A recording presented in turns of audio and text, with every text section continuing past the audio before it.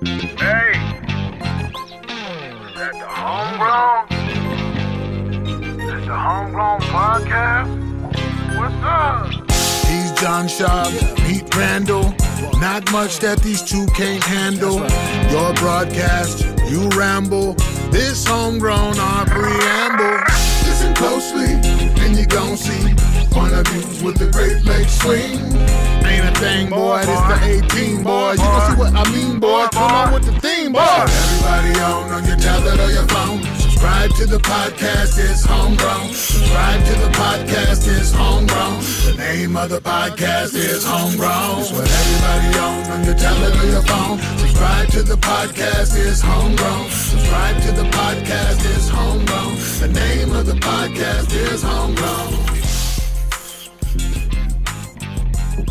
Welcome back, everyone, to the Homegrown podcast. We are extremely excited to have a really good close friend, old friend, one may say. But thank you for listening. If you're coming back, we all obviously love to have you back. If you're new here, we hope that you can come along with uncomfortable conversations. We try and make comfortable between a broad way of topics, a lot of different topics, but I think we usually stay, we've been staying within the race conversation or about events going on through this country and everything like that.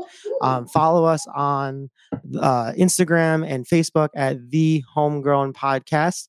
You can find all of our updates there and new episodes. And then we're also streaming on Apple Podcasts, Spotify Podcasts, wherever you listen to any of your podcasts. Subscribe and get all the new episodes. Today, and always, shout out Chris Godzilla Taylor from Milwaukee 414. He made our intro song, and I always love it. And I get a shit ton of compliments, CT. So I wanted to make sure you got your shout out. But I would like to introduce someone really close to the group, Ray Moore. We met in school at Madison Media Institute, rest in peace. but we met there. We went through our associates program together, and I think our bachelor's program too, right? And we've had in our past a lot of interesting conversations. Both back then, it wasn't necessarily focused on things that we might talk about today, or is maybe more music related, or like, hey, what's your background story? But I feel both of us coming from the Asian community, we have in maybe common ground and maybe uncommon ground, and that's why we wanted to have him on here. But Ray, thank you for joining us and coming on today. Super appreciate your time. No, thank you very much for the opportunity. I really do appreciate it. When I'm invited to things like this, it always piques my interest. I've always been an avid listener ever since Randy and yourself actually told me about your Homegrown podcast. I got super excited, so I started listening. And when you threw me that invite, super stoked. Appreciate you answering the bat signal. For everyone, we are still working in shared spaces, meaning quarantine, meaning everyone's on Skype and Zoom right now. So we are also all from our homes. So if you hear clitter clatter wherever, it's our families. So just relax, clitter clatter, enjoy the podcast, and let it go. So Ray, let's get into just kind of your background. Just tell me a little bit about like where you were born, maybe kind of where you were raised, and just kind of the family atmosphere. Sure. So I was born in Subic Bay. It's Manila, Philippines. It was a base during the time. Well, I think they opened it back up, but it was a base at the time. So I was born and raised in the Philippines, and I was raised in as a military brat. I did majority of my life. I did live in the Philippines, but I did live in Guam at one point at a very young age. And because I was not considered American citizen, we could not stay in the Philippines for more than 3 years, I believe was a rule. We would have had to get out of the country and live someplace else for a little bit and then come right back. That's crazy. So yeah, a lot of moving parts every single day. So I want to say that my background is multicultural. Mm-hmm. Like I lived everywhere, man. I've offended everyone, and I've learned from everyone. For sure. If you can understand that, Well, I think that's the way, like you're not gonna agree with everyone, right? Like you have to sometimes offend people in way and sense to understand different points, right? Because like if you never say Yeah. something, right, and you never have a conversation of like, hey, I think that's like super uncool to say. What how the fuck would you ever know? Or sometimes you wouldn't even have to say anything. Right. And as added, just for this example alone, I was, I want to say it was in Turkey, and I was sitting down in a chair, and I had my legs crossed over, and I was exposing my heel, and apparently that's like a huge no-no. Um, it's pretty much telling the person you're having a conversation with it, you're like, you're as if dirt from the bottom of my foot or Oh, sole. that's what that means in like Turkey, And you said? so That's crazy. so this guy was really, really upset. I mean, and understandable, but I didn't know that I was doing anything wrong. But Yeah. sure as hell offended the guy. Right. So how do you have brothers and sisters too, or how big is like the Yeah. remote family? I guess.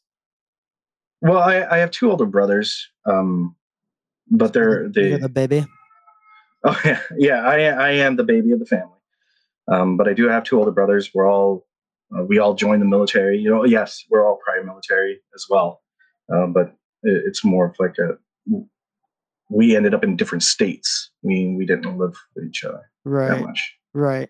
So what was it like? So you would kind of spend time in the Philippines, right? And then like you'd have to kind of do that time to reset whatever for that rule. What was that parallel like, right? Because like you're going from what you probably consider more of like your home base, your actual home, right? And then like Hmm. almost like a temp home or like a summer home for like a minute and then back into the areas that you may know better. How did that maybe start to shape, things as a kid? Dude, it was difficult. You think about. I think about my wife's situation when it comes to kind of stuff like this. I almost get jealous, almost, or envious. Envious would be a better word. I mean, they both mean the same thing, but envious would be a better terminology. My wife grew up with friends. Mm. For me, I would know this group of people for about 2-3 years, move over to a different country, come back, and it's a whole new set of people, and I would have to All right. reintroduce myself again. I don't have a lot of friends in the Philippines. Mm. There's only two I could probably count on, but Right. And were you being that's it. taught like in a traditional Filipino school, or were you on? Oh yeah. Okay, so because I didn't know, because Oh yeah. sometimes when you're on the base, you may be in more like the American nice school that Oh have no, set up. no, no, Yeah, no. so it's super traditional. Yeah, super traditional. I went to, I want to say it's 7 or 8 schools in total. Jeez. From like, would you say from like From kindergarten to like your from senior year, or from kindergarten all the way up to senior Jesus year. Christ? That's So it was tough. no, because like that doesn't like obviously you want someone or something to connect to, right? Like you may not even need friends necessarily, right? But like just the idea of like setting roots, like and just being like, yeah, no, I'm Yeah. good, but yeah, that's gotta be crazy. Like I moved once and it sucked, and I stayed in the same school. Like, so you know what I mean? So like I didn't even move that much. I just moved cities. So it was just like a longer commute. Nothing else really changed. And then you like that sucks. So I can't even imagine like skipping back and forth that's crazy, dude. Like that's a school like every 3 years or 2 years. Damn near. Yeah, sounds about right. Oh, yeah. So did you find where did you find like that idea of barking dogs? Like I said, we're at home people. Relax, enjoy. And no, if you're listening at home, that's not your dog. That's the recording. But growing up, did you find just more comfort in like isolation, or did you try and find that through your brothers, or how much older are your brothers than you? My brother James, he's about 2 years older than I am, and then my brother Jeffrey, he's about 7 years older than I am. So at least the one like the gap of the 2 years isn't too crazy, right? So like was that because were you guys all moving together then too? Because like that would maybe strengthen like that family bond. But I guess if like you're all over the place too, like you don't that would be more difficult. Yeah, it is quite difficult. I mean, my eldest brother, he kind of left at a very at a very early age of my life. Uh, we didn't really have like this super strong family background, so he had his own reasons why he wanted to get away from mom and dad, you know. Right. And For sure. and then yeah, my other brother, he kind of followed suit right after that. As soon as he got his opportunity, or I want to say when he turned like 17 or 18, he's like, Marine Corps life is just for me, and Right. he kind of bounced out up right away. But no, growing up, I was really isolated. I was a lone wolf. Um, I tried connecting to people, but I found myself socially. I want to say that I was a little bit socially awkward Okay. Yeah. when introducing them, because I want to say I never had a chance to develop as a kid, and you know, Right. Like that piece of yours is just stolen when you mean that. and you know, that has always been in the back of my mind. Like, For sure. I want to make friends, but I don't know how I'm going to come across because I've been exposed to so many different things, man. Right. Like, That's crazy. That's crazy though, because like that. Yeah, that's like a whole different level of growing up, right? That like I think 99% of people would argue. You know what I mean? Of just like you usually sit in one spot, you're able to develop, you're able to have those like childhood memories. But like shit, like if your childhood memories are just like, all right, put the box over there again and let's do that. You know what I mean? Like that's gotta dude, be crazy. you know what was my childhood memory was natural disasters. Mm, Those are the ones that stick out the most. Something significant, like a significant event, and that's what I remember about that place. yeah. Guam, I remember this 8.2 earthquake hit Guam, Mm, that's and it crazy. was so powerful that you know, I remember touching the earth or feeling the earth, and it was just so surreal. But that's what I remember about Guam. Mm, And I remember this huge Typhoon Omar. That was in Guam as well. But other than that, I can't really remember anything outside of it. uh, when when going to school, were you being taught any outlook on how America was shaping at that time? Because what? How old are you? I forget. Right now, I think I'm 35, 34, 35, somewhere around there. Pick a number, close enough, Uh, right? so at that time, like that's near where I am at too, so it's not too far off. So like, what was that like? I guess being raised in the Philippines, like, was there any crossover? I guess of talking about more Western Americanized culture or anything like that in your school? Man, um, yes and no. We idolize Western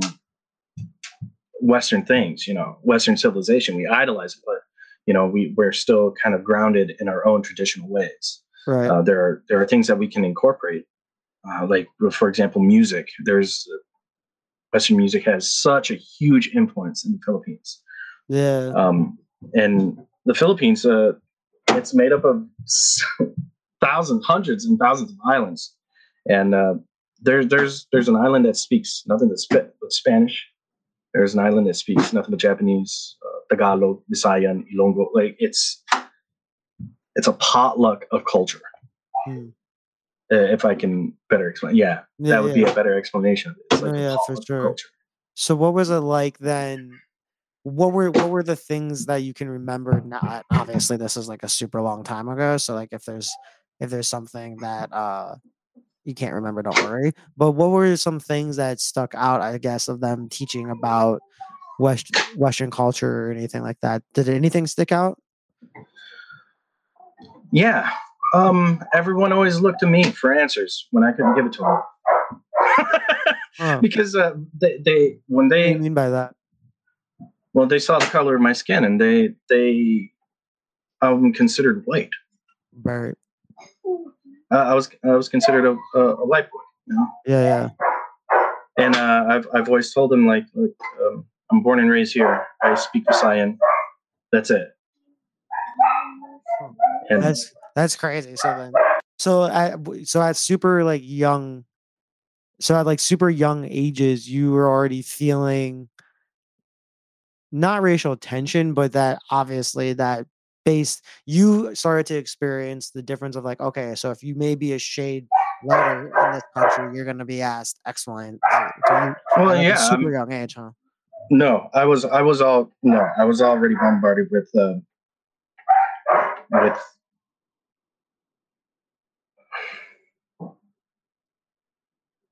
I was bullied, man. Everywhere I went, Yeah. just by the way I was, just by the way I looked. I was bullied. I was always treated different. I was always put on this pedestal of some sort of this has to be a person of that's better than me because my skin color is different from them, and I was always a target. Right. I mean, and it didn't matter what school I went to. It didn't matter if there was other Canadians there, Americans. It didn't matter. If your skin was lighter, you were a target. Yes, you would run into some people that have some sort of understanding that they would come to your aid. There's like a humanistic side of it. Yeah, Right. that's why I said I only have 2 friends out there. Mm. But yeah, I was always a target, man. I was always bullied, picked on, and they were the weird part is that I've only felt this discriminated against within my own community. That's interesting because I feel like there's, especially in the States, right? There's this like weird notion that most racism, racial insensitivity is just like a white thing versus understanding that no matter where you're at, obviously there's different skin tones and shades.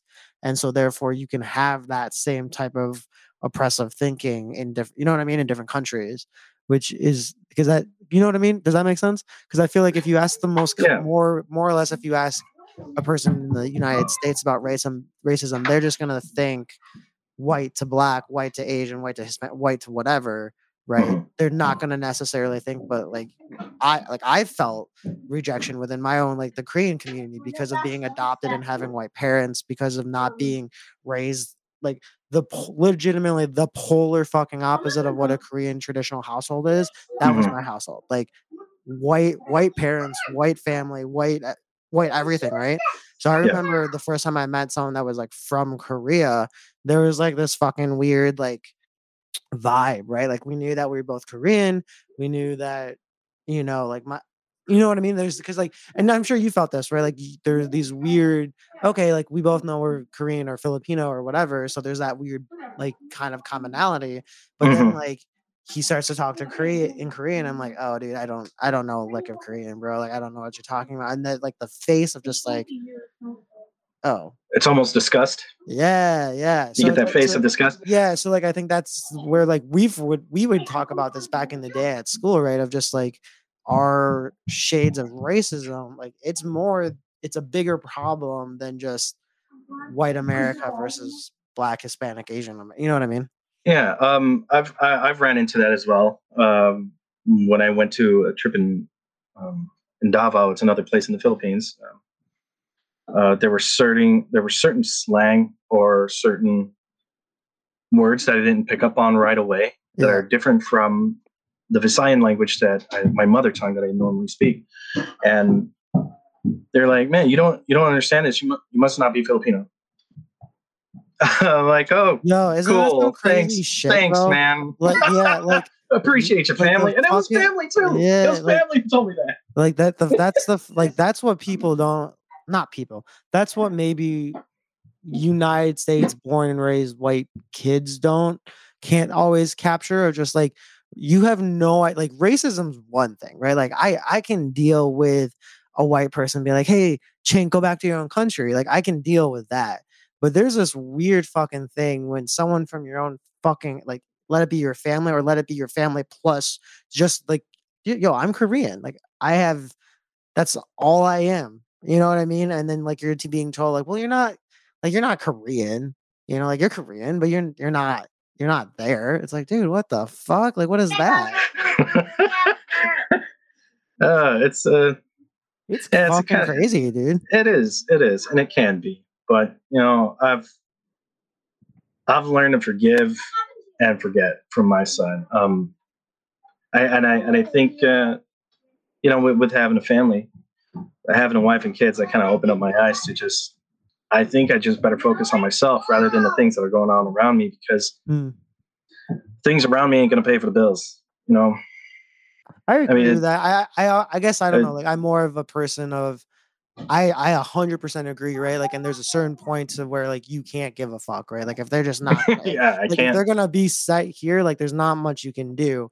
But I think I'm always the one trying to push that of just like I'm gonna fucking try it, like, like, like, I'm gonna give it the good hee ho on this, and if it doesn't take, it doesn't take. But like, I don't know.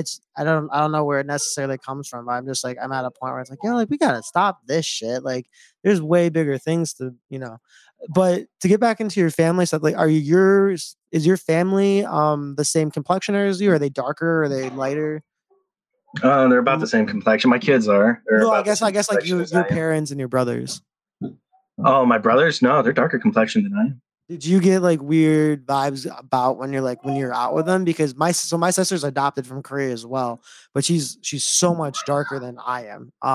And like we looked like the weird, like I'm sure to the other side, like we look like a weird fucking family, bro. Like my I'm talking about like white parents, white jobs, all right, white picket, like that's them, and I love them to death, but they know that's what it is.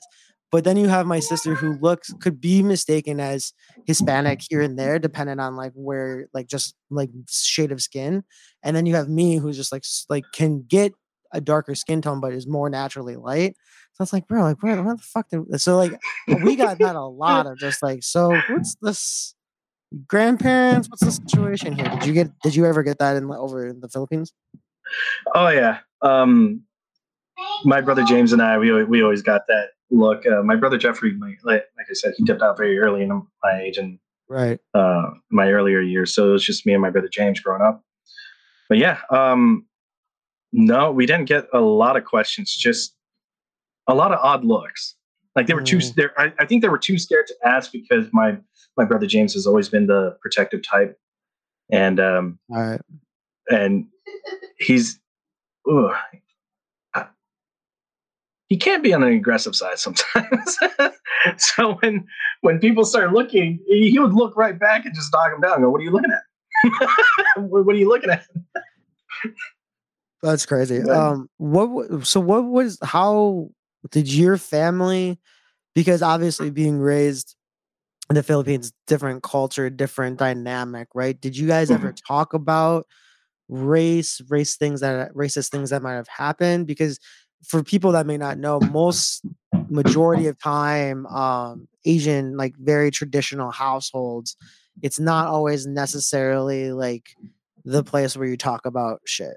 A lot of time, like obviously it's varies, right? Like everyone's different, every person's different, but for the most part, like a lot of Asian households are just like, all right, yeah, like this shit you gotta deal with. Let's keep trucking. It's like, well, I think we should talk about this. So what was that? Were your parents? Was this a conversation you had with your parents, or were you just kind of? No, this is a conversation that I had with my mom's side of the family, like my aunts, my cousins, and, my grandparents and whatnot. Here's the thing: like my dad, growing up, he was there, but he wasn't really there. Okay. Let's put it into a better perspective.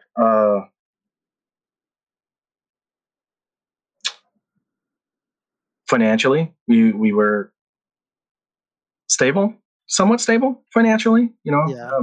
Keeping your head above water. Yeah, pretty much. And then what else?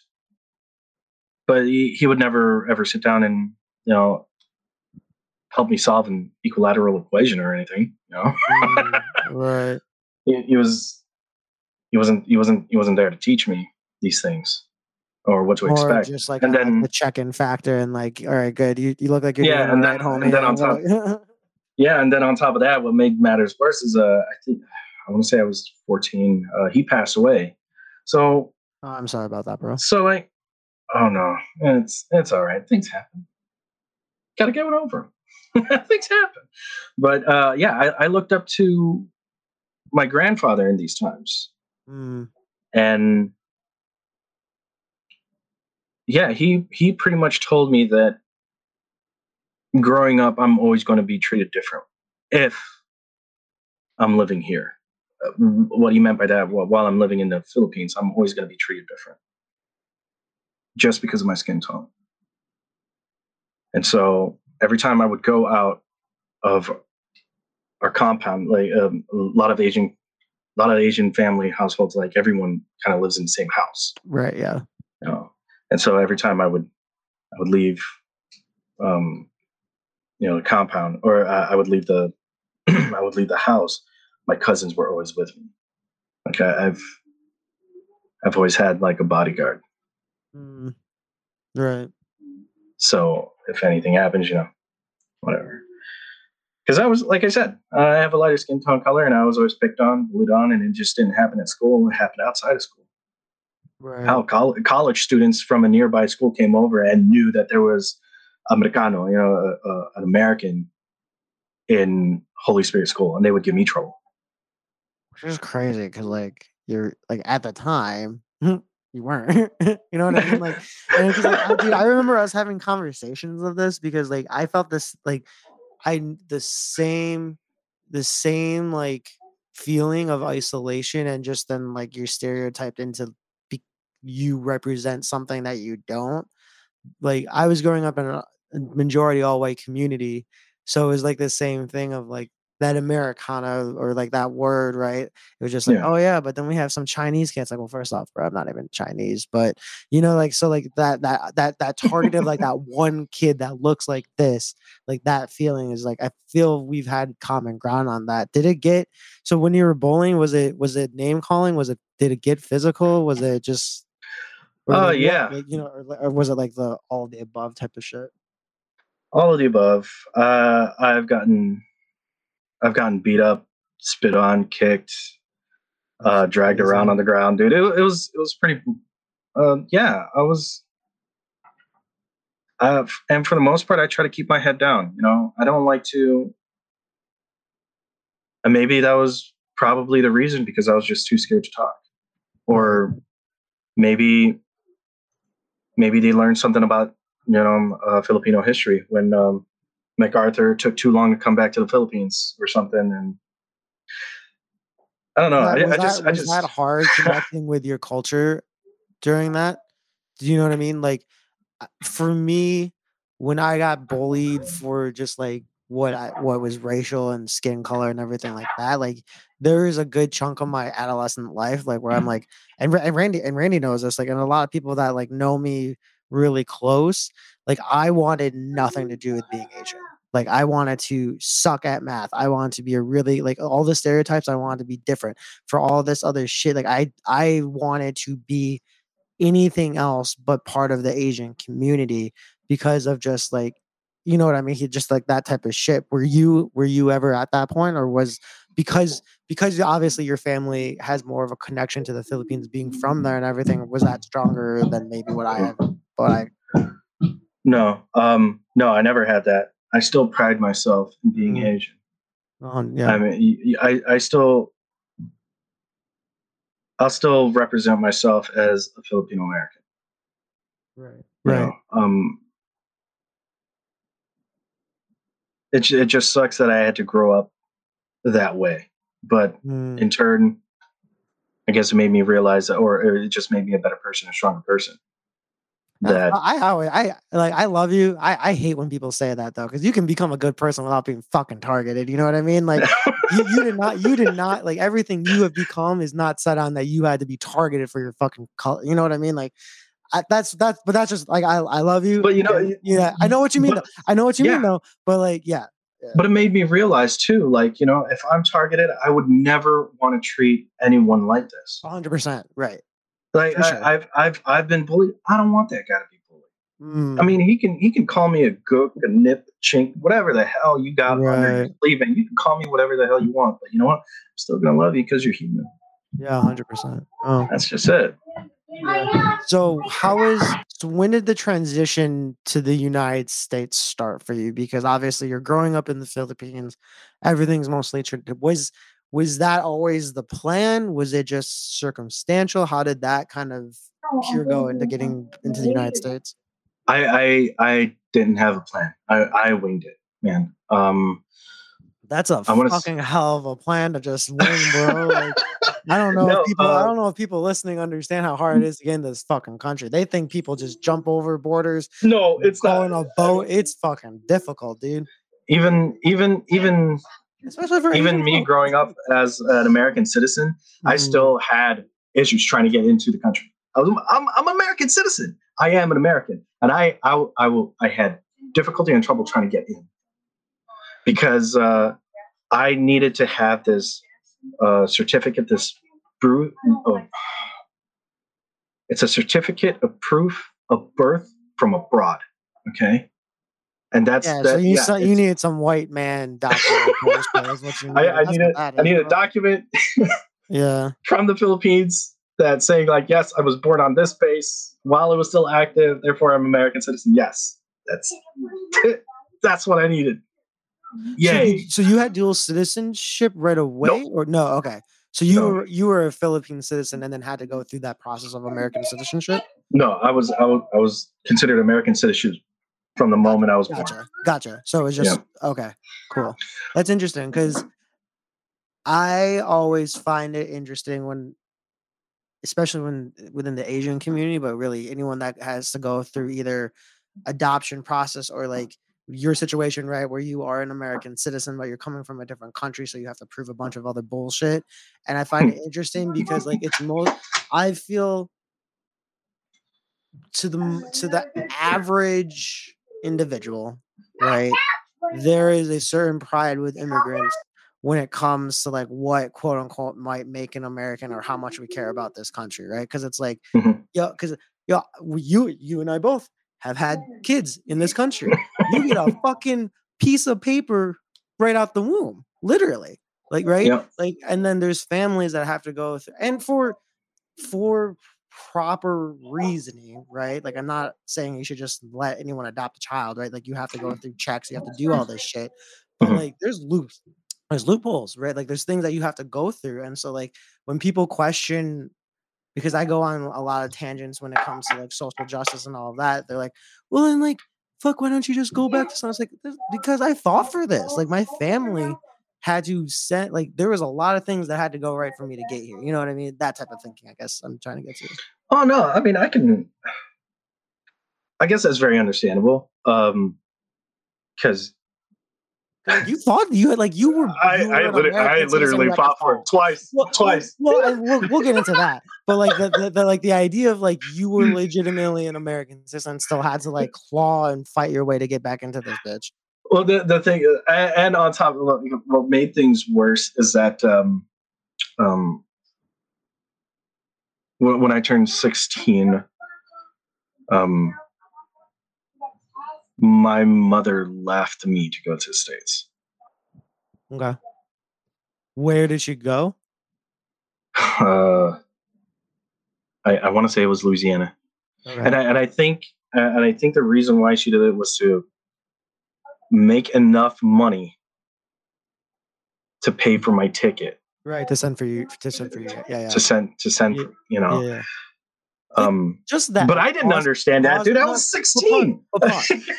That's what I mean. Like, people don't always, like, they sometimes, when, especially if you're like a first generation American, if you're like whatever the situation may be, like there's a lot of misconception. Just like, yeah, you guys just hopped on, you know, Atlanta Air and then came here all together. It's like, no, like sometimes my mom had to take 3 different boats, you know, whatever the situation may be, of someone that had to, like, you know what I mean? Like, there's chapters of this process of what immigration is. You know what I mean? Chapters, more like books. No, exactly, right. And then you're just like, okay, well, now we're gonna be spread apart. It's not 2021, so communication is difficult between international countries. Like, there's the whole shit. You know what I mean? Yeah, it was quite difficult. But then even then, like, I don't know. I was already yeah, that's Yeah, you true. did have to. Yeah, there's a good. Yeah. So our lovely producer made a good note of that. You had to pay by the minute back then. So like you're like trying like not only are you trying to do the goddamn like okay so what time is it here and then add this international deadline that and then okay now I gotta go to get Well, this card hopefully I write that on like that's Jesus like well, it's not only that, you're paying for your minutes while I mean, in the Philippines it's a little different, or maybe it isn't, but you're paying for your minutes while you're using a phone, and then plus you're paying for the minutes while you're making that international call. So it's like a yeah double yeah dip, yeah and like yeah no you're yeah getting screwed. You yeah put in $30, and you're looking at a 5 minute yeah phone you're call, looking at and you're gonna 4 minutes pray that that maybe person answers the phone. yeah within the first Right. try because like if you're not on that first clip like good luck trying to make all that happen again. So when did you move into the States then? I turned nine. Oh, when was Hurricane Katrina? 2005. 2005, yeah. 2005, right? 5, yeah. Okay. So I want to say I turned 18 or 19 on the plane in transit from the Philippines to the United States. It was in 2005 because here's the story. Um, so during my transit, they found out it was, I remember the stewardess realized that it was my birthday and the whole crew was awesome. They sang me a happy birthday song and gave me a little cupcake. It's awesome. It's great. And then as soon as I got to Louisiana, I didn't know what the heck I was doing. I Mm. didn't know what to do, how to look for a job. I Did was you never speak taught these English at the things. time? Oh yeah, Yeah. I was the best translator for my dad, bro. He's got to get them beers, brother. So yeah, and that's how I learned English. By the way, I had to translate for my father at tourist spots. So I ran into people from Australia. Like that's how I learned English. That's why I don't have an accent. I practice. I practice. Hear that? Any future Filipinos listening to this cast, man, all you got to do is practice, and you can have a beautiful voice like mine. You still got a little bit Um, of that accent in there, not gonna lie, bro. A little bit. Like when you keep going, like when we get into it, like I'm like, oh yeah, there it is. so, what was I talking about? Oh yeah, 18, 19 on the plane, right? A couple months in living in this apartment, Hurricane Katrina comes through, Jesus Christ. and I had to evacuate. Um, Luckily, there was a church right across the street, Grace Baptist Church, and I remember the pastor there. So all this time your mom's like telling you about the United States, like how great it is. Like, no, like, yo, like it's real over No, here. And then all of a sudden you get there and just like, what the fuck is this? he decided to take us on. And he goes, "Okay, we're getting out of here," and we were in bumper to bumper traffic for, let's say, 12 hours just trying to get out of the city. Jesus fuck. And yeah, That's yeah, scary. it was tough. And when I came back to the apartment, everything was washed away. Everything was gone. Everything was flooded. Hmm. Um, yeah, I had nothing. I was cutting trees for this guy. Um, he was giving me like $100 a day to work for him. And I remember cutting trees, and I couldn't cut trees anymore because all the trees were freaking gone. Right. So I didn't know what to do Was until I that saw a when recruiter smoking a I cigarette was right outside a no, I recruiting was just station. about to ask. I was like, "You?" He's like, "No, man, Yo, we're closed." I'm like, "No, as you're not. as You're in uniform, buddy." as soon as you said that, dude, I'm like, that'd be a really good opportunity for a recruiter to come and be like, hey, you want to change your life, son? So like I got in touch. I got in touch with this guy, and he's like, "All right, you need a pass. You need to get physicals done. You need to get this done." I'm like, "Okay, how fast can I get into the military though? Like what?" Because my father served. My father before him served. My brothers served. Were currently serving at the time. Right. And you know what? I'm like, hell, let's make this into a family tradition. So I signed up, and yeah. Was that the sense of was it like why like I guess the why reason of signing up was it a mixture of necessity, right, at the time, plus like kind of a family tradition? Was it like an like a pride thing? Or, you know what I I mean? want to Does that make I want to sense? say yeah. I say, well, first and foremost, it was definitely a patriotical duty for myself to join up. You know, Right. 'Cause, it like, was I would embedded in, assume, like, with your family dynamic that, that was a like, growing up as a thing. military brat and saying, like, growing up in a household where I have to say yes sir and no ma'am, and Right, exactly. yes Yeah, sir, no sir, yes ma'am, no yeah. ma'am. Yeah, so uh, I guess I was kind of, I wouldn't say engineered to join the military, but It I was in was the cards. exposed. It was Yeah, in it the was. I cards, was. right. Yeah, I was exposed enough to the point where, yes, I understand the military life and I know what I'm getting myself into. So I'm gonna just go ahead and sign a piece of paper anyway. Send my Right, no, life away. yeah, that's real shit, right? Like, knowing what you're getting yourself into. What what was that experience like? Was it hard? Because of your background, right? Like, you already know from a super young age that you can be faced with racial tension, right? Oh yeah. Did you did you feel any of that in the military? Was it really more of the idea of brotherhood? Like, what was that like? A Because mixture of both. oh, right, okay, Because when you go into the military, man, um, you are going to receive the biggest culture shock of your life, in because what you're not sense? only serving alongside American citizens. There are also people who signed up the military. Like, for example, one of my close friends, to this day, Stephen Roberts. He's a Brit, man. He's an Englishman, Mhm. and he is a UK citizen, United Kingdom citizen, but he served in the U.S. military. He served in our Navy. Huh. I met people from I Ghana, didn't West even Africa. know that was a thing, bro.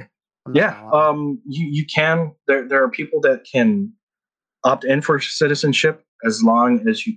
I want to say, uh, you can correct me if I'm wrong, but 3 years into your military service, or 4 or 5 years into your military service, you can actually opt in for American citizenship, because you know, you're serving our country. You Yeah, know.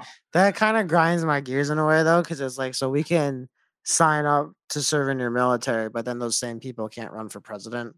Like, Yeah, that's kind of fucked up, bro. Like, that's weird to me. That's just that, but that's a totally different topic.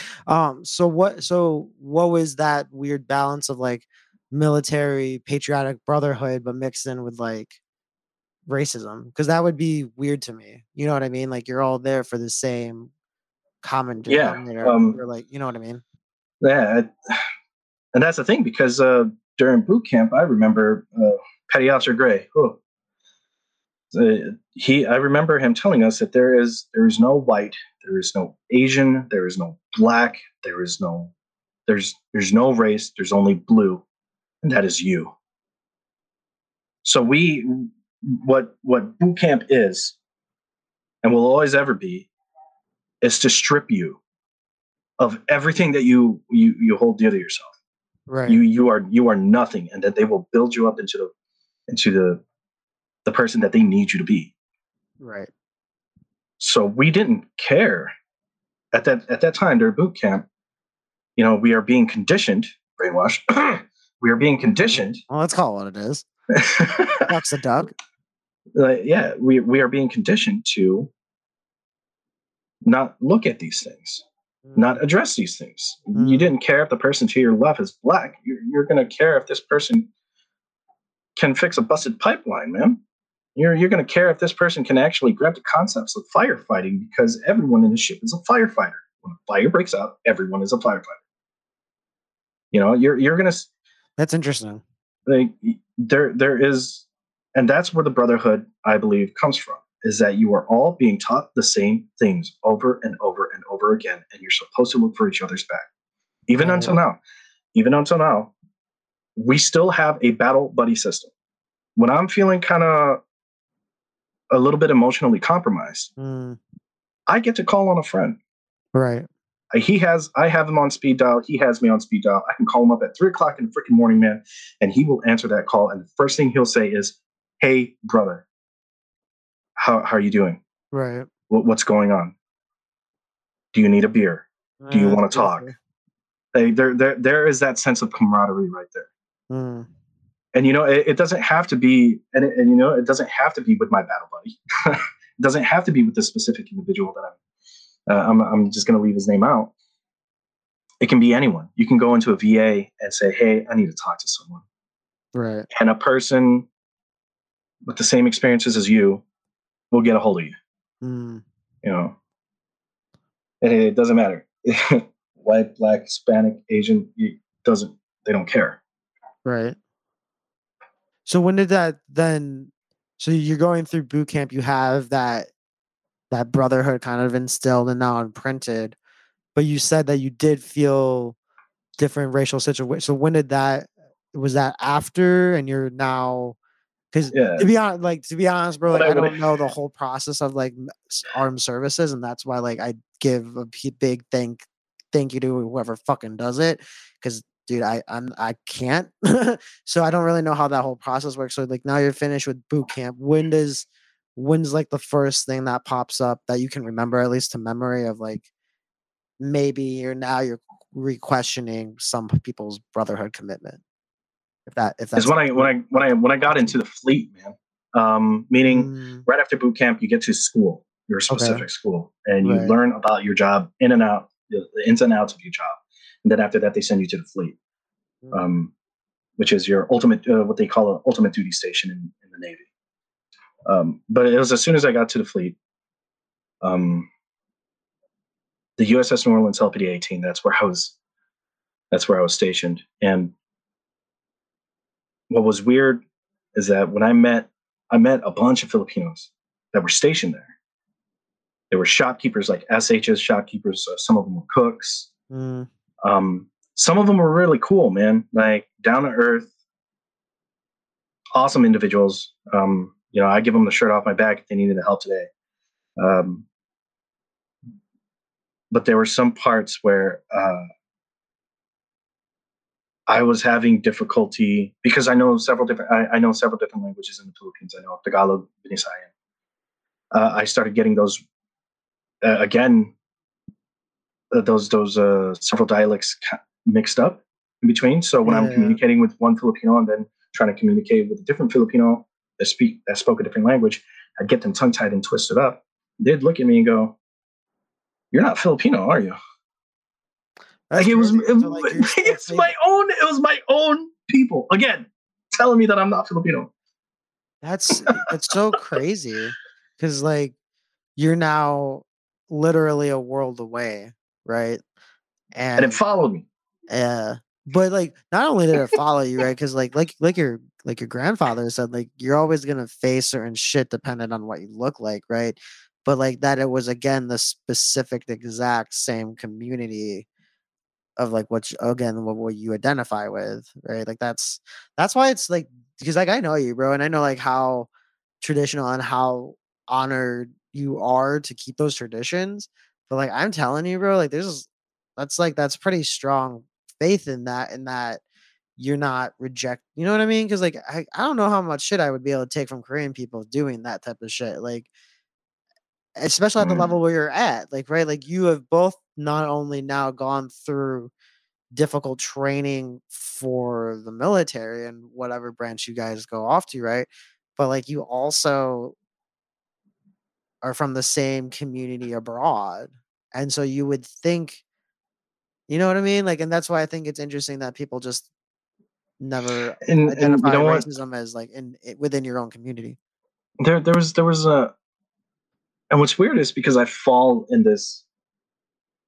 I call it the middle line. Mm, But for myself, I call it the middle line between cultures because I also met other Filipinos there who are second, third generation Filipinos who, sure. what's the term they call it? Whitewash, right? Or Yeah, Americanized or something like whitewash. that. Yeah, Yeah, sure. whitewash. Um, and I didn't.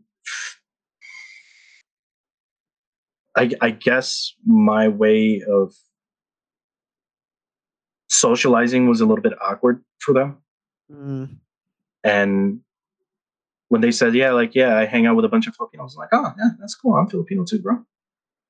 And when I started speaking in Tagalog, like I was asking him, like, if he understood Tagalog, "Ah, marunong ka mag-istorya ng Tagalog? Do you know how to speak Tagalog?" And he goes, "No." I'm like, "Oh, you're probably Visayan." So I started speaking in Visayan, and he's like, "The fuck are you talking about? What is this gibberish?" I'm like, gibberish? Like, oh, so you're a Filipino that doesn't understand the language. Okay, that's cool. Ever since then, I guess I embarrassed him, but I didn't mean to. I said, "Hey, that's fine. You don't speak. We'll speak English. I know how to speak English very well." Dude, he never invited me to anything. Never talked with me. He never did anything with me ever again. It's like I butt hurt him because maybe he felt like he was being attacked because I told him, like, "Oh, you don't know how to speak the language. That's fine. That's cool." No, but I think for me, like hearing that situation, like to me, and obviously I don't even know Cat, right? So like this motherfucker, like I don't know what went on, but for me, like it was just really intimidating to hang out with like Koreans that knew Korea and that knew the culture and knew the language. Like, because I had met someone like kind of more in my college years and stuff like that that like was tied in, like he like you know what I mean. And so when that happened, like I don't know. I could have sensed that maybe too. Of like it's just like super intimidating when you meet like it's weird, but like a purebred, right? Like it's like you're like because it's intimidating, bro. Because like you're like fuck, man. Like I don't, and this is different because of again being adopted. Like it was just like anytime I was around, I was like, oh fuck, like I definitely don't belong here. Like you know what I mean? So I don't know. And like, yeah, the only time that I've ever felt the feeling of belongingness, like I belong, is with my wife and kids. Even until today, even until now, I've only felt that way with my wife and kids. I want to get into this because we're both in interracial marriages, and with your background and everything, how is that coming home to a very traditional Filipino family? Was that difficult? Were you one of the very first people? Because I know some people like that. They're like one of the first people to date outside of like their race, and I know the discomfort that can come through that. Or was it just like a hand in a glove? No, it was me and my brothers. We all married outside. We all married white people. We all married white women.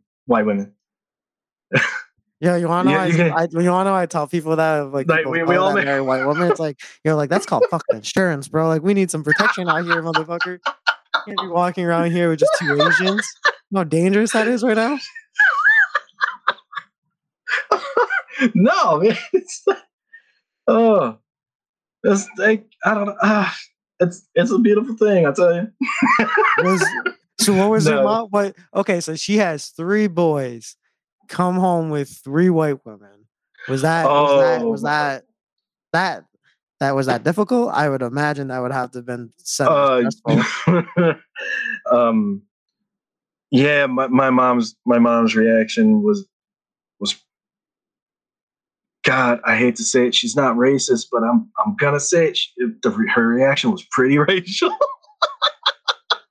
I mean, this is how it went down. This is how it went down. I was on the phone with my mom. Hey, mom. Like, yeah, I met this girl. She's beautiful. She's awesome. She's amazing. She's smart. She's funny. She's all of the above. And she goes, "Oh, okay, Uh, okay. Is she a Mexican?" Like, what the fuck? Well, what does it matter? She doesn't have to. Mom, no. Like that doesn't matter. It doesn't matter. But she's amazing. She's talented. And she's like, okay. Is she Filipino? Like, no, ma, she's not a Filipino. It's like, okay, good, because the Filipino is just trying to get your green card, huh? Like, what the fuck? I mean, I get it. That was my mom's hustle. that was that was her hustle for like marrying for marrying like a dude from the Air Force. Like, hey, you know what? You did your hustle. Good on you. we made it. We did it. We're here. But no, she's like she had some sort of negative, like this negative tone every time she would go by off of like some of the race. And we're like, you know what, mom, you know what? Just to appease the guy, she's white. How about she's white? She goes, okay, good. Ugh. So your mom knew what was up. What? Oh, your mom knew what was up. Like, no, what the? Like, it wouldn't matter, Ma. What if? Okay, fine. What if she was black? It's, oh, nothing. Mm-hmm. Yeah, you saying that now? Yeah. Like, what? What if? No, she just had this. I love her to death, man. How did that? I love. No, but like, what? Again, people need to understand when it comes to like what's different between if that happens with people that were like born and raised in America versus someone from an entirely different culture. You know what I mean? Like, there's a culture shock, especially within, I feel like, African and Asian communities, that like it speaks different sometimes. You know what I mean? Yeah. But for her, I think it was more of. I think she finally looked past through that because she started asking the common, like, what are your commonalities? I think ultimately she wanted She's to a know. mom at the end of the day. Yeah, she's a mom at the end of the day, and she wants to make sure that her baby's being taken care of. You know, here comes this girl. Does she know to cook? Can she clean? You know, the things. Can she provide for my son the way that I have provided? Whoa. Big realization right there. I'm going to stop myself. But in a sense, I think she wanted just to make sure that I was being taken care of. Right. Maybe, 100%. maybe she can fill in the shoes that I was never able to do. You know. So how did that? Was it kind of just like a natural progression of your mom being more accepted? Was it quick? Was it slow? Hella slow. Hell yeah. Yeah. Like molasses in winter, brother. Yeah. No. Like, oh my God. What was the first? Do you remember? Was there a time that you just saw maybe click that like, oh, okay, we're good now? Yeah, my wife wanted to learn how to make lumpia. Hey, It was cooking, man. I was gonna say, bro. Especially in those Asian households, bro. Like you ask, like, hey, what is that? And I'm like, no, come here. All right, come here. So at first she didn't like. At first, she didn't. My mom didn't want to teach my wife because she's white, and this family recipe has been in our family for like this recipe has been in our generation for like several generations, 4 or 5. Like it, and she was reluctant at first, and then she's like, I told her, I'm like, Ma, you know, I'm gonna die with this woman, right? She goes, okay, I'll teach her. Like, fine, I'll teach her. But that's also like it's weird, but it's also it must be fun, not fun, but it must be interesting to see that change of like your commitment to your girl is the thing that was like, all right, yeah, this is real, so I might as well just, you know what I mean, like not give into it, but just start helping push the train versus resist it. Yeah. And then after that, it was like the whole floodgates opened up, and she sent over like pop over a baby, and then it's like, oh no, we're totally good now. We're solid. Grandchild. Oh yeah. Good. So you got a baby. So I want to kind of fast forward. So now that we know just a little bit about your upbringing, bringing everything like that, I want to fast forward to more stuff about like stuff going on now, right? Like more current event shit. What has your obviously, I'm assuming you heard and followed the news of what happened in Atlanta when these Asian women were targeted. What was that day for you? Because I've been really interested to talk about, how pissed off I was. yeah. But more just like I'm trying to get a gauge of just a lot of different Asian perspectives, because I think there was, as much as there was an argument about what's being broadcasted from media nationally, I think that each Asian community had to look at him and figure out how that community might have felt, and so I'm really interested to, what was my take on it personally? Yeah, initially, right? Like, because like I think and we'll go through that process of like where you are today with it, maybe, but like what? Yeah, sure. What was that like for you? When it first happened, when I heard about these assaults or attacks, I was really questioning, okay, why? I wanted to understand why. Right. Like, it sucks that it happened, yes, but I want to understand why. And I still haven't found a solid enough answer for myself to step on. So my second thing that I base off that I was really pissed about was where are these individuals' parents? Like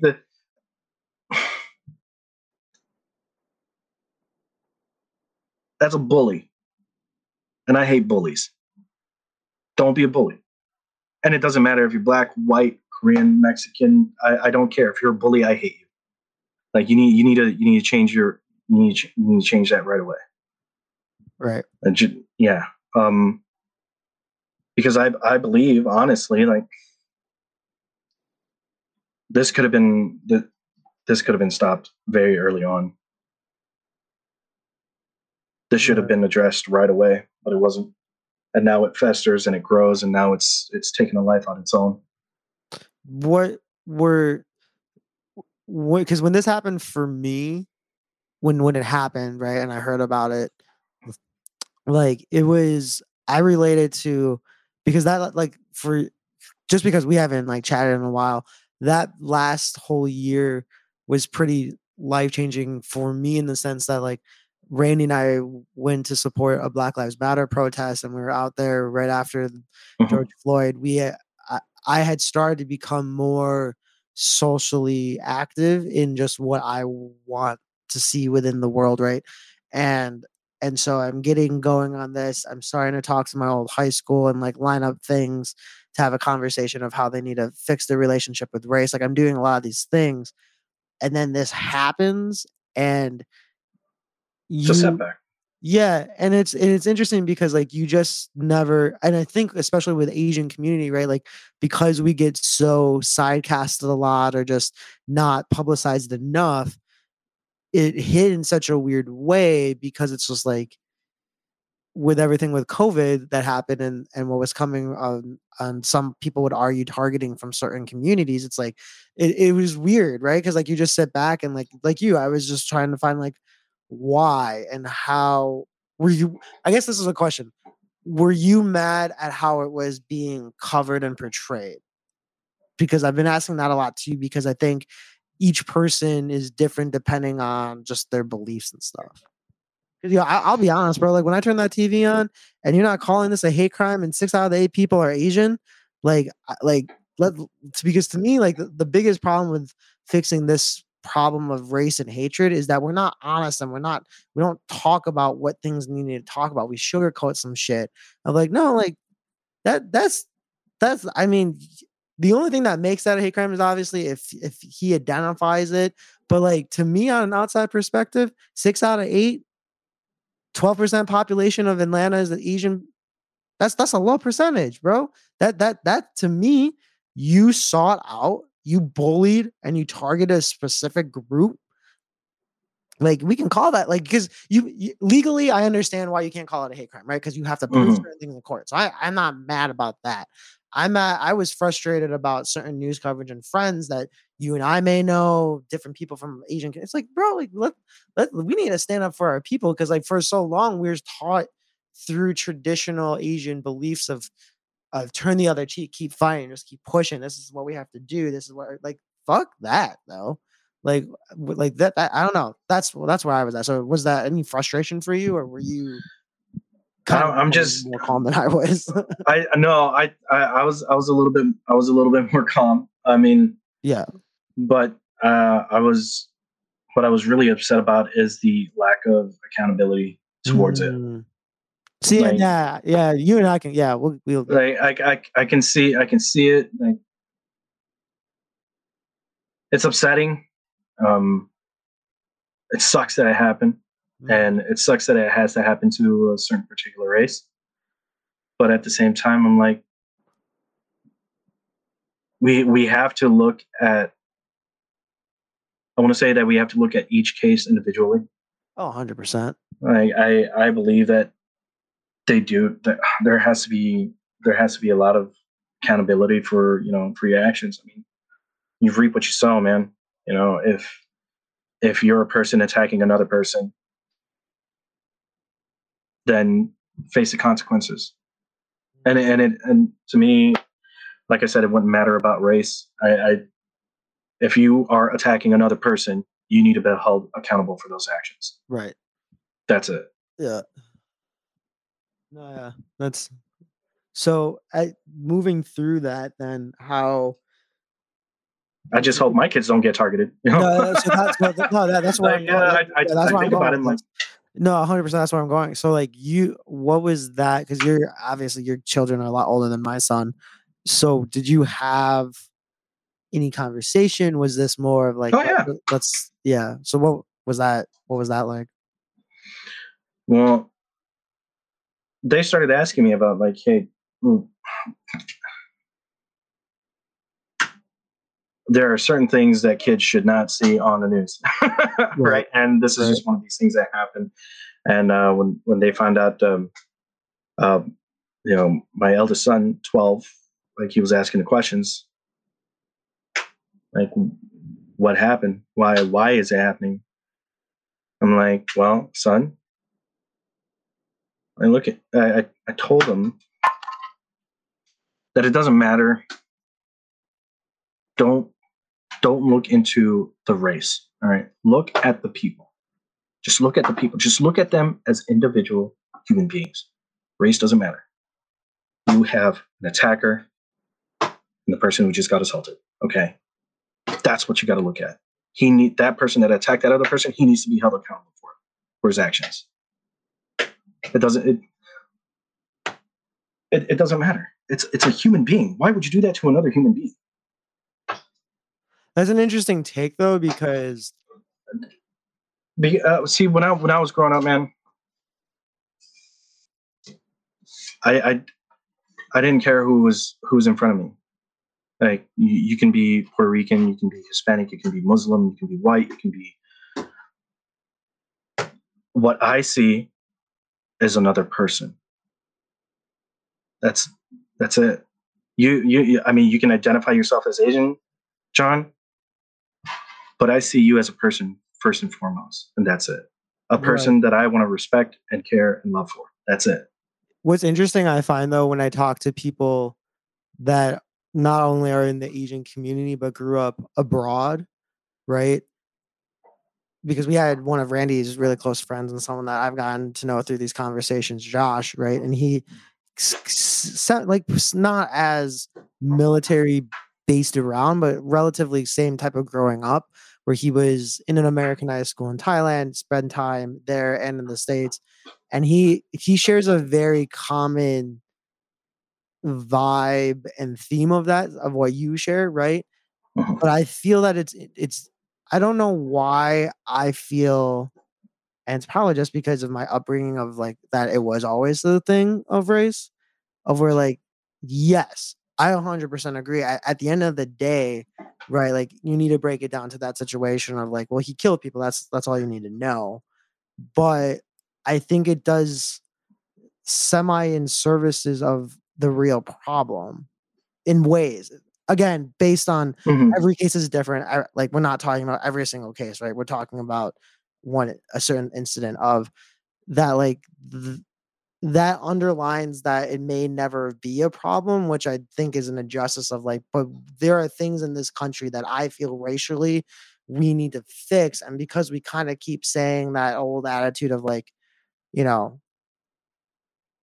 it doesn't matter, or not that it doesn't matter, but like that's not the main things that we're always focused on. It's like, that's a slippery slope in my opinion. You know what I mean? Because like we have to talk about like, but if it was, would you have felt the same way if he would have came out and said, yeah, no, I fucking killed them because they're Asian and I wanted them to go back and fuck those chinks? If he said that, would that have changed it for your opinion? Because I think that's where maybe, well, that's, you know what I mean? Again, that's still one individual. No, 100%. But I'm talking about like, it's not going to change.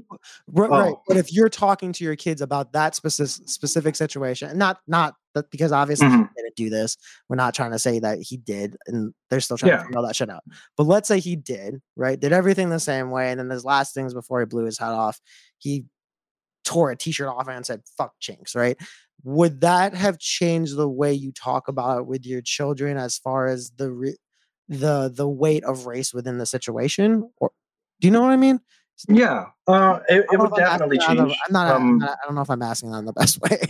No. But I definitely understand what you're trying to say. But yeah, the dynamic of the conversation would definitely change for my son. And I would probably tell him, like, dude, you know what? You're seeing this now, but I'm just going to tell you, not everyone is like this. Right. Because what you see on TV can be blown out of proportion from both sides. From both sides, if you get what I mean. And it is going on. I think one of my kids is having a fight with a cardboard box. But yeah, I would definitely have a different conversation if it was more portrayed towards, like, because, like, I think if it was actually targeted, like, hey, 100%. Because I think some like, people that what you said before, I felt people might misinterpret. So that's why I wanted to, like, bring that up, because, like, you're not saying that race doesn't matter across the board, but it matters in situations if it is inflicted by that situation. Does that make sense? If it was portrayed, that's what I mean. If it was portrayed, then yes. That's what I mean. Absolutely matters 100%. Gotcha. But if it's not, then that's just a bad person attacking another person. You know what I mean? I hate that. But you don't feel at that point 6 out of 8 people being Asian is a racial enough weight to it? Do you know what I mean? And I'm just asking your opinion because I'm just curious. Because it's all different, bro. You know what I mean? That's the part that I don't know. I mean, are there continuous attacks about it? I mean, is it still going on? Has it slowed down? Has it increased? I mean, there's a lot of people. I've been following a lot more, because when Atlanta happened, I shifted, I think, my effort of kind of my overall trying to move more equality into groups to kind of more trying to focus within Asian narrative. You know what I mean? So, like, I'm more just representative of the community that I am. And, like, yeah, like, in certain cities, it's getting what you could, quite out of hand, in certain communities, not obviously across the board, but, like, there's, it's interesting though, like the trickle down effect of COVID to now. And obviously, like, Asian people have felt racism and oppression before with the Chinese Exclusion Act, with the Yellow Pearl Act. Like, there's a lot of things that this country did that made it pretty obvious where Asians are, labeled as foreigners a lot of the time. But it's weird now, right? Because I think it's an interesting spot now. Yeah, I would say so. I mean, but we've in some form, one race has always been a victim of the other. I mean, and it's always going to continue and grow like that. I mean, I'm half Irish. Take a look at the Irish community. I mean, they were enslaved, and they were sold as slaves. Yeah. They were sold as slaves here in America, and they were actually treated way worse. They cost less, and they were treated way worse. And then look at the Filipinos. They were occupied by Spain for like 300 years. They were treated like shit too. But I think that's where it's interesting that, like, I don't know. It's an interesting demeanor of being, because, like, I was talking to Josh about this, because, like I said, you guys share, like, more of, like, the calmer approach. And obviously I think that's more a cultural thing of being, like, that you see it in different lenses, right? Like, and that's why I love having so many different people on, like, those, like, these podcasts, is like what you walk through, what you experience shapes your perspective of a topic. Basketball, racism, whatever, you know what I mean? Like, it all kind of varies in that way depending on, like, what you went through and shit. See, and I think that's why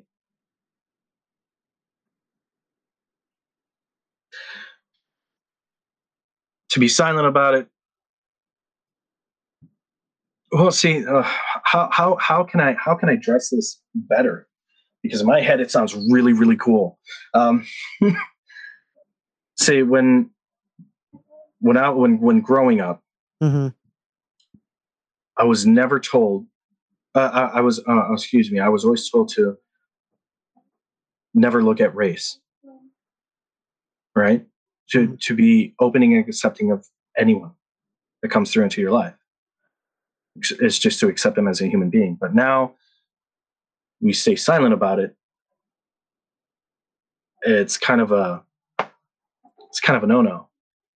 You, Dependent though, like I think I get what you feel by like this new super young generation that's coming up that feel like you need to be super loud, but I think like to me there's more than one way to fix all of this, right? And like you may call yourself silent, right? But you clearly have had conversations about this shit because you're coming to our conversation like you know what I mean, like you have thought about this shit before, so that doesn't, silence doesn't mean that. I don't like it when people do that either, because it's like everyone fights their own shit in different ways because of what they're comfortable with.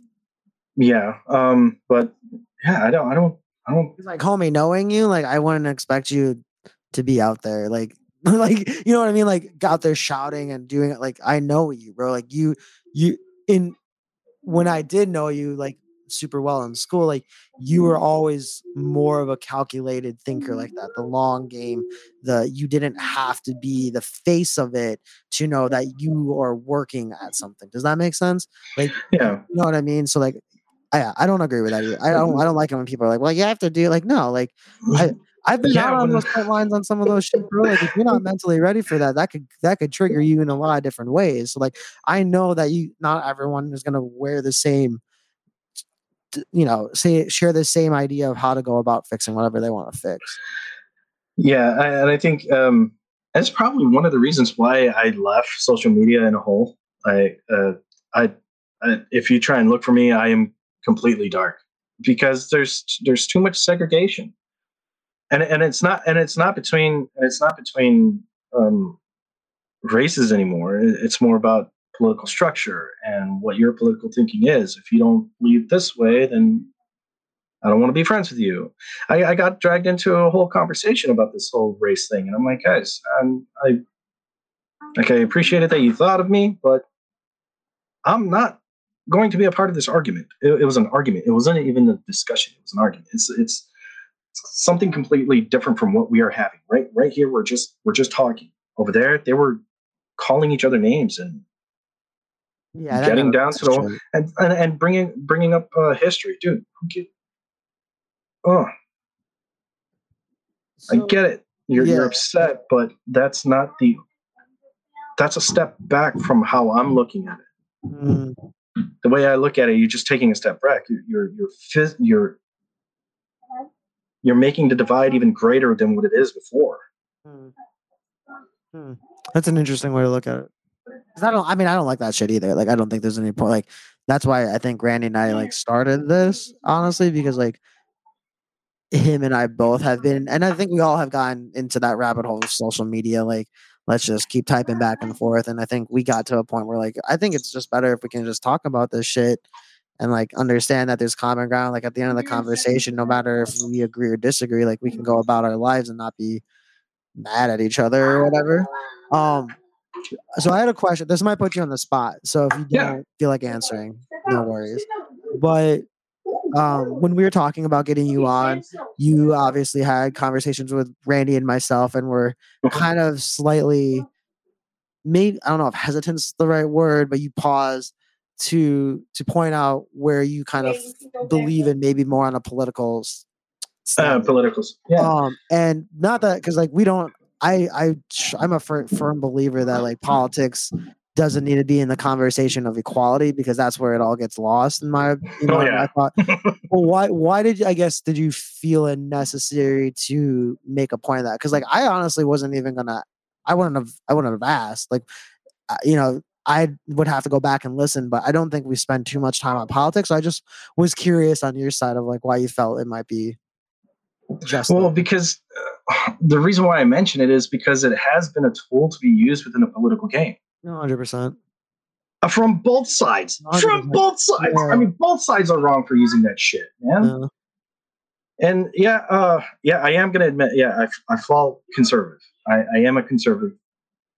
I, I am a Republican. I voted Republican, but at the end, like, they turned it into this whole racial thing. That was who's they in your opinion? both of them. Both of them. Who's they? Like the political game, the media. The political game, the media, the media. They're just so. The media wants to spin their own narrative to fit whatever damn agenda that they got both going on, and it's disheartening because that's all they're thinking about instead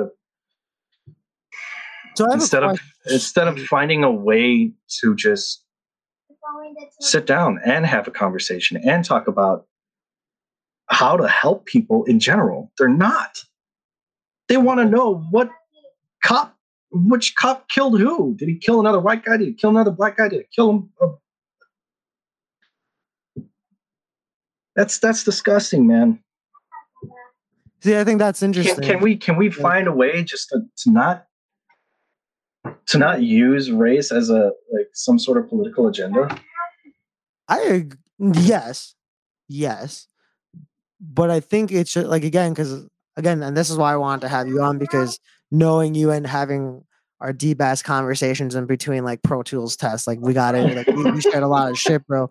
And so like, I find that interesting though, of just like,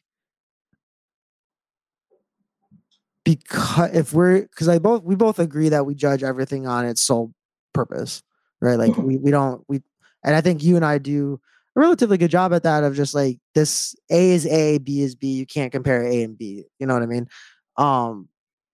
But it's just interesting the global look that you may have on it, because obviously, dude, like you grew up around the world. Like I grew up everywhere. You have multiple homes, right? Like you can consider multiple places and countries, like not counties, people, countries home, right?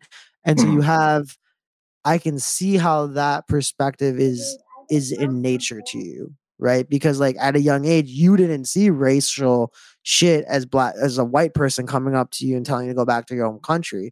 You're coming from a place where people that are in your specific community are giving you that shit. So I now I think after having these conversations, like it clicks to me why your perspective is like that. And I think that's beautiful, because like that's where I think people need to get to. But I think everyone's having a hard time trying to get there. Right, and this is a really long way to get to this, but I think when you have a global look, I don't know, man. Like, I agree with that, but there's just certain situations where like race, and again, this is perspective of how I grew up, of like that was always a thing. Like even if I didn't want it to be, you know what I mean, and it became a narrative to where like, I don't know.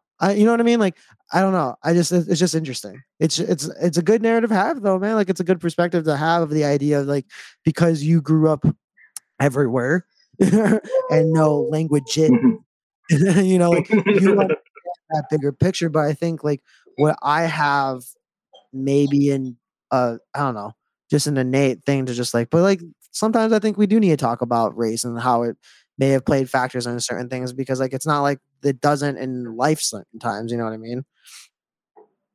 But that's so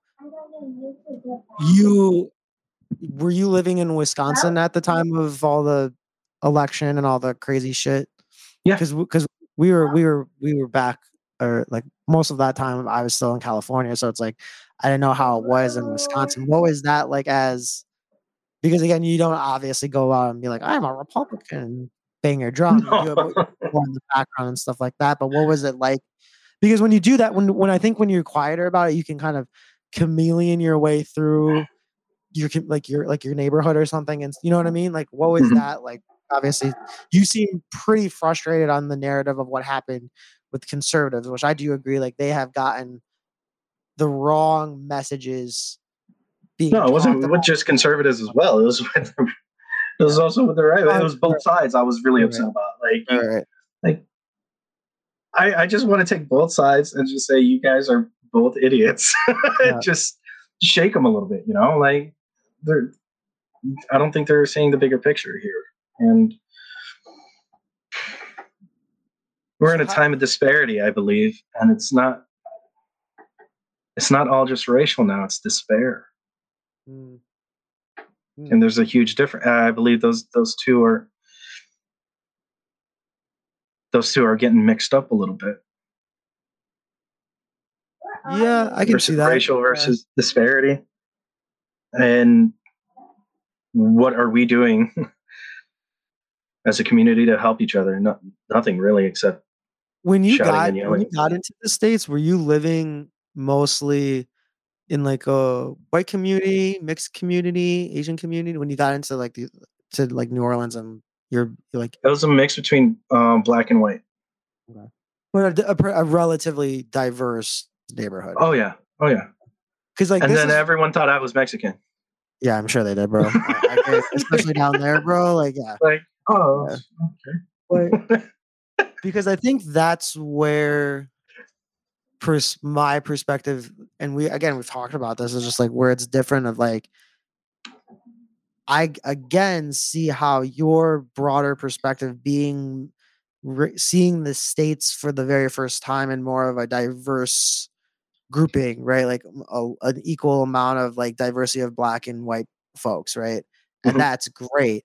And I think that's where the South always, in ways, can get to the understanding of like the racial tensions because of their history with it, because there is just more diversity down there.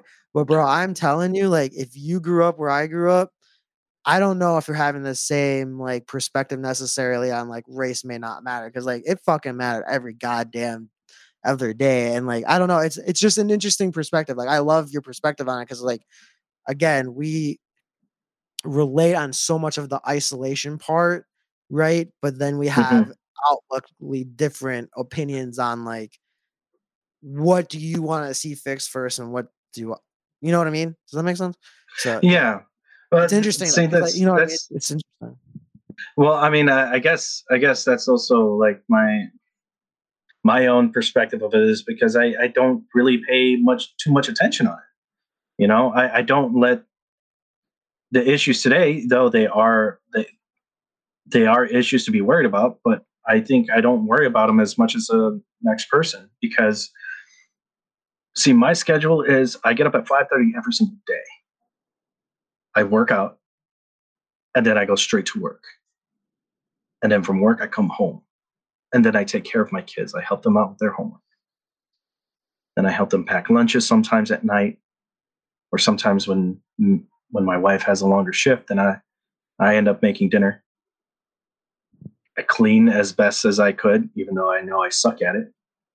Then I go to sleep, and then I wake up at 5:30 again and do my whole spiel again. Every single day, man. Every single day, I have this routine. And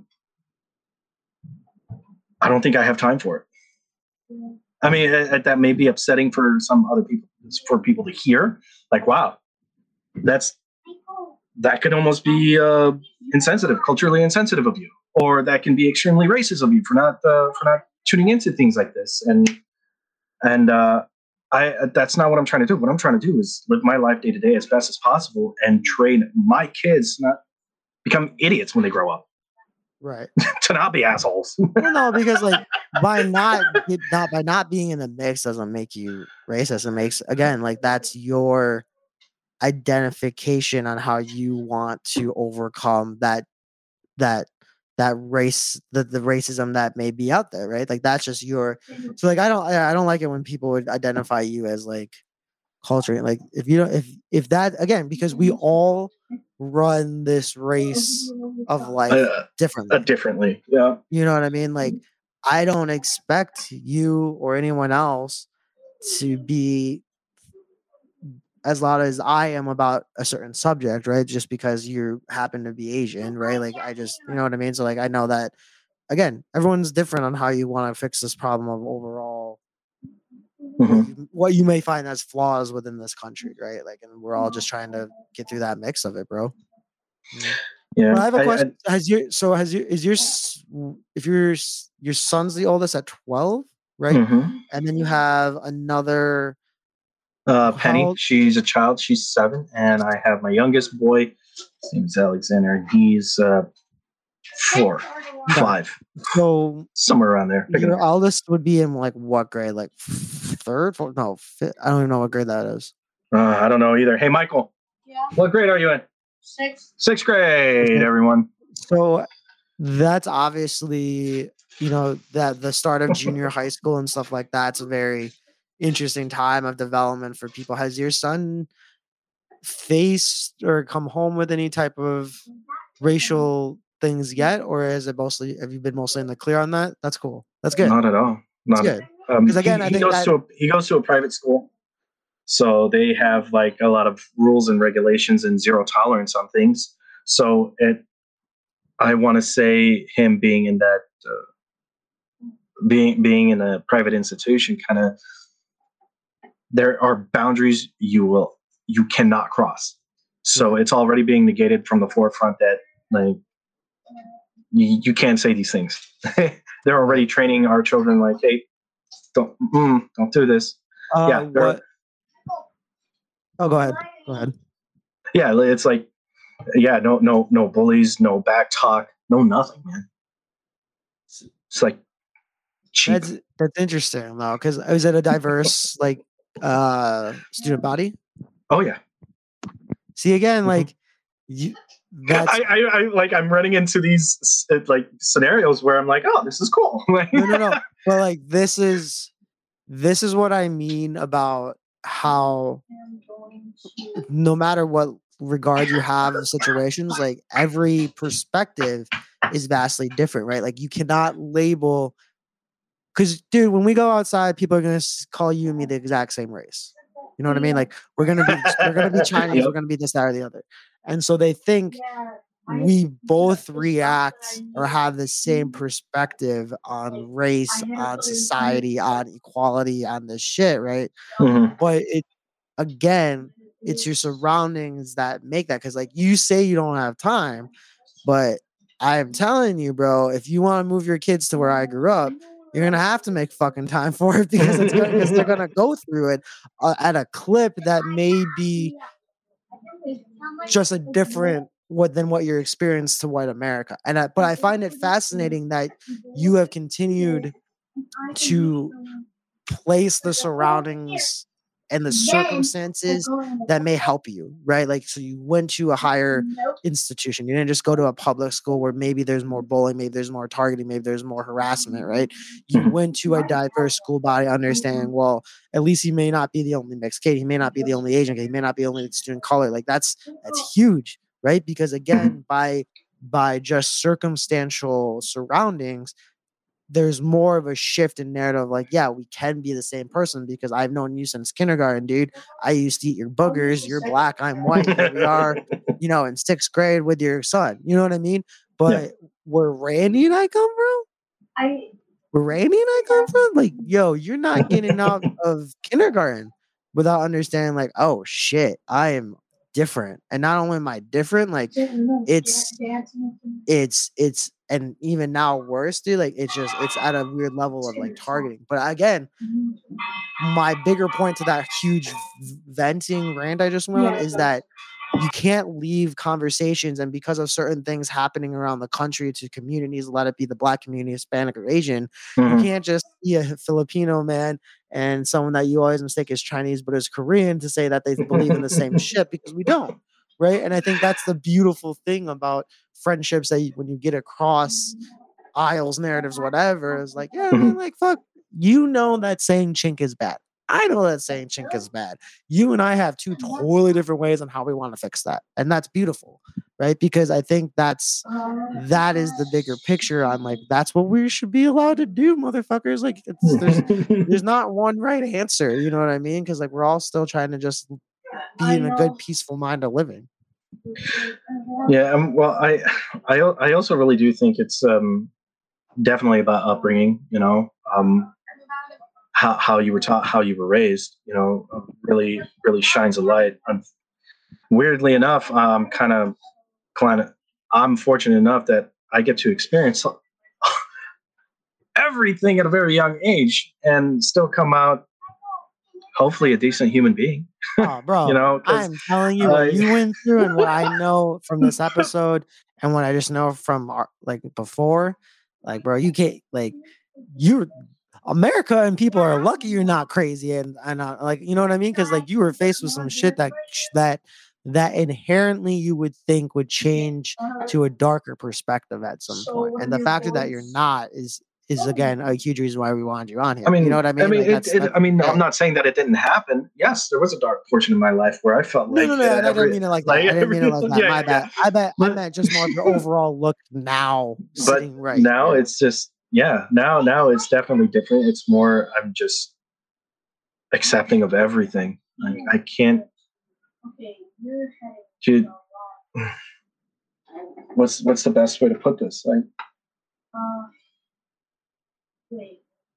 just don't be ignorant around other people. How about that? Like, the ignorance, just be accepting, man. Yeah, for sure. To bounce back a little bit before we start like wrapping up here, where did you and your wife first like would be like where did you guys meet as far as like in the States, and like where did you guys I guess start being like significant, like you guys were like you're in it together type of shit, you know what I mean? Where were you? We were not in the States. We were in international waters doing magical circles around the Pacific, I believe. We were on a boat. We were on a ship, the USS New Orleans LVD-18. She was an engineer, and I was working with the bosun's mate as an undesignated personnel. I was going. I want to say that I was heading back to after the ship, the back of the ship, and I saw her with her little clipboard, looking all cute and greasy, because she was an engineman. And I said, you know what, you're kind of cute. Let me take you out on the date. She said, yeah. And our first date was in Hawaii. It was beautiful. Dang, that's nice. Where did you like your first day was just in Hawaii? Like my first day was in like I don't know, some fucking cornfield somewhere. No, man. No. You know what was worse about that story? I gave her the McDonald's test, man. Our first date was straight to McDonald's. I want to see what she would judge me with a person on a budget. But again, I wanted to see. You want to know the difference between where you're she's the one.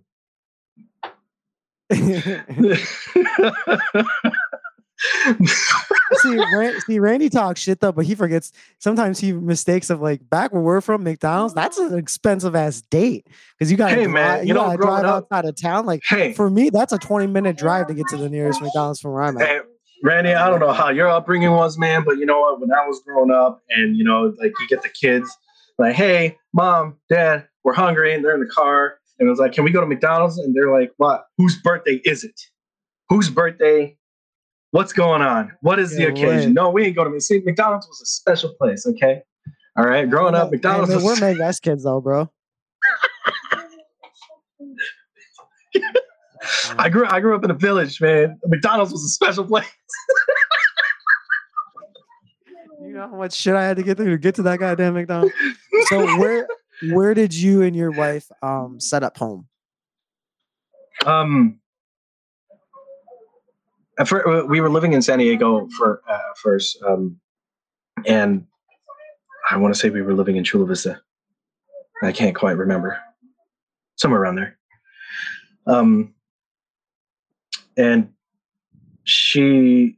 we noticed something that the cost of living out there was getting a little bit too expensive for us, especially now that we have, our firstborn. Mm-hmm. And they're like, you know what, Ray, let's go to Wisconsin. I didn't know where Wisconsin was. No one does, bro. You could give me a map. You know what? After years of living here, you could probably give me the map of Wisconsin. I'll still be lost. I'm still lost. So I'm gonna tell you, I have some diehard Wisconsin people that listen to this. You might be in some shit after this. Oh, that's fine. I love them. Yeah. Hey, but you know what? I'll come back and say I love the Brewers. I love beer and cheese and wine. So there you go. That's how you check. But when she told me that we're gonna be moving to Wisconsin, I didn't have any family in San Diego. I didn't have any family anywhere. Did she have family in Wisconsin? Yep. Oh, yeah. okay. So is her family based out of Wisconsin mostly? Her family, yes. Yeah, okay. I was gonna say I just didn't know how that connection. So did you? Because the reason this is my long format way of getting to this question is being with a white woman in Wisconsin, depending on like where you're at, can kind of like I know a lot of people that get looked at, if you're in any type of like interracial type of relationship or anything. Did you feel any of that, or was it mostly you were kosher, good to go through that? I was good to go, man. Well, I'm telling you, like, because I don't know what's up with these Asian people I'm talking to that haven't witnessed racism in this, which is beautiful, right? Because that's the point. But I am telling you, man, like, again, I want to take you and your wife just to walk around and see how many eyes we can get stared at, bro. The thing is, man, I mean, like, remember, see my face? You see my face? I can be anyone. And what I mean by that, I can look Mexican. I can look Puerto Rican. As soon as I take out the glasses, bro, I mean, they're the eyes. But as soon as I put them back on, I can be anyone I want. This is like my superpower right here, these glasses. But maybe I have. I just didn't notice. Yeah, maybe. Because my wife. Because when people, how I was taught, when someone makes eye contact with me, you say hello, and that's what I've always done. Every time someone looks at me, I'm like, "Hi, good morning. Hi, good afternoon. Hi, good evening." And they always say they're so polite when they say, "Oh, hi, hello, good on you." You know, we all have like that voice for like a white community. It's usually just very well spoken, very very peppy. Well, man, you know what? It's funny that you mentioned that, because when I first moved to the States, man, it wasn't always like that. Okay. When I first moved to the States, that apartment that got washed away by Katrina, my neighbor, he was black. And have I told you this before? No, I don't think so. Okay. Oh my goodness. So he talked a lot of slang, man, and I did not understand. No, I'm saying he talked a lot of slang, and I didn't understand at the time. So he was like, "What's up, dog?" Right? And I looked him dead in the face, and I seriously straight up told him I am not a dog, and he got pissed, man. He's like, "No, cuz." I'm like, "I am not your cousin," and he got so mad. He just went inside his door and just slammed the door. And I'm like, "Man, what did I do?" I was really confused. I didn't know what I did. Yeah, I remember the first time I traveled internationally, and I've been like a hip hop head. I mean, for a long time, so I would always throw in just random like "What's up" or cut like stuff like that, right? I was in Korea my first time outside the country, like, and I said something like it was similar situation where I was just like, "Oh, that's dope," and they're like, "That's drugs." I was like, "Oh yeah." No. I was like, no.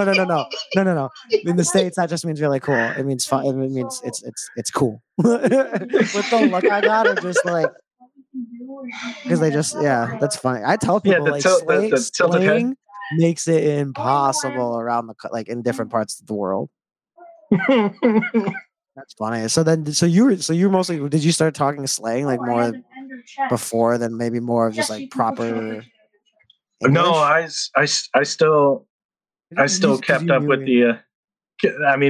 I started doing my homework. What things started meaning and whatnot. Just watching like MTV raps and like just albums and stuff. Dude, bro, and you're just like, all right, how far do I have to go back? Like rock and roll, hip hop, jazz. Like where are we going at this? No, you know what helped me out? I'm not gonna lie. You know what helped me out? Cribs. MTV Cribs. Yeah. That's all slang. You have people that have never used slang before use slang in MTV Cribs. Like, and I'm like, oh god, I gotta write this down. Maybe this is a good thing. I don't know. Just like, I need to figure out what Cristal is. Dude, when they opened up their fridge, I was like, man, is that a normal thing that everyone just has Gatorade or vitamin fucking water? What the fuck is going on? You're just like hella confused. That's funny, dude. I didn't know anything about product placement during the time. Oh god. You didn't understand sponsorship, endorsement, and money. Um, well, we usually go into like a little bit of a quick hitter section. So these are just kind of questions that we ask every guest that I always like to just get people a little uncomfortable. Quick bangers. So I put you in a room. Sure. And you're talking to maybe like 250 to 500 people, so relatively small crowd. Sure. Relatively mixed, maybe mostly white. What you have the power to you tell them what they have to do, they have to act that way. Does that make sense? So like if I'm like, so a lot of people will say like, well, I would want everyone to leave with empathy. I want people to leave with courage to ask someone of a different color question. Like, what's one thing that you would stick in someone's head that they inherently would always have to follow from that day forward? Ooh, that's kind of tough. That's really loaded, man. We go deep, man. Because there's a lot of things that you can ask people to, but you know 100%. what? 100%. Oh my gosh! I would say if they can walk away or do something from now on, me and Paul. is to have the knowledge, is to have the education and knowledge. You know, just understanding being understanding of one another. Okay. That's dope. No, that's a good one, and it's very unique. We haven't had that type of answer. Because let's be real. Knowledge is power, man. 100%. Yeah. It's kind of a similar question, but it's more, I guess, of an overall message, if you will. I give you a billboard on the busiest highway in America. What's on your billboard? What's on my billboard? Yeah. Is there a message? Is there images? Is it? Oh my gosh! What would you want? Invest in Doge. No, I'm joking. No. My message. Oh, I really don't want to say it, but say it. We go deep, man. We got to make uncomfortable conversations comfortable. That's do good. Do good. You don't want people to know to do good. Why would you not want that? That's a pretty good message, bro. I thought you were gonna be like some thing off the cuff of just inappropriate, not like do good. Like, didn't Muhammad Ali say do good at some point? Like, no, I would say hate less. I like that though. Yeah, do good. That would be my message towards the public if they're going to see my billboard, man. Do good, because that doing good for one person always sparks another thing of kindness, another act of kindness, and that's one way of getting out of a bad situation, you know.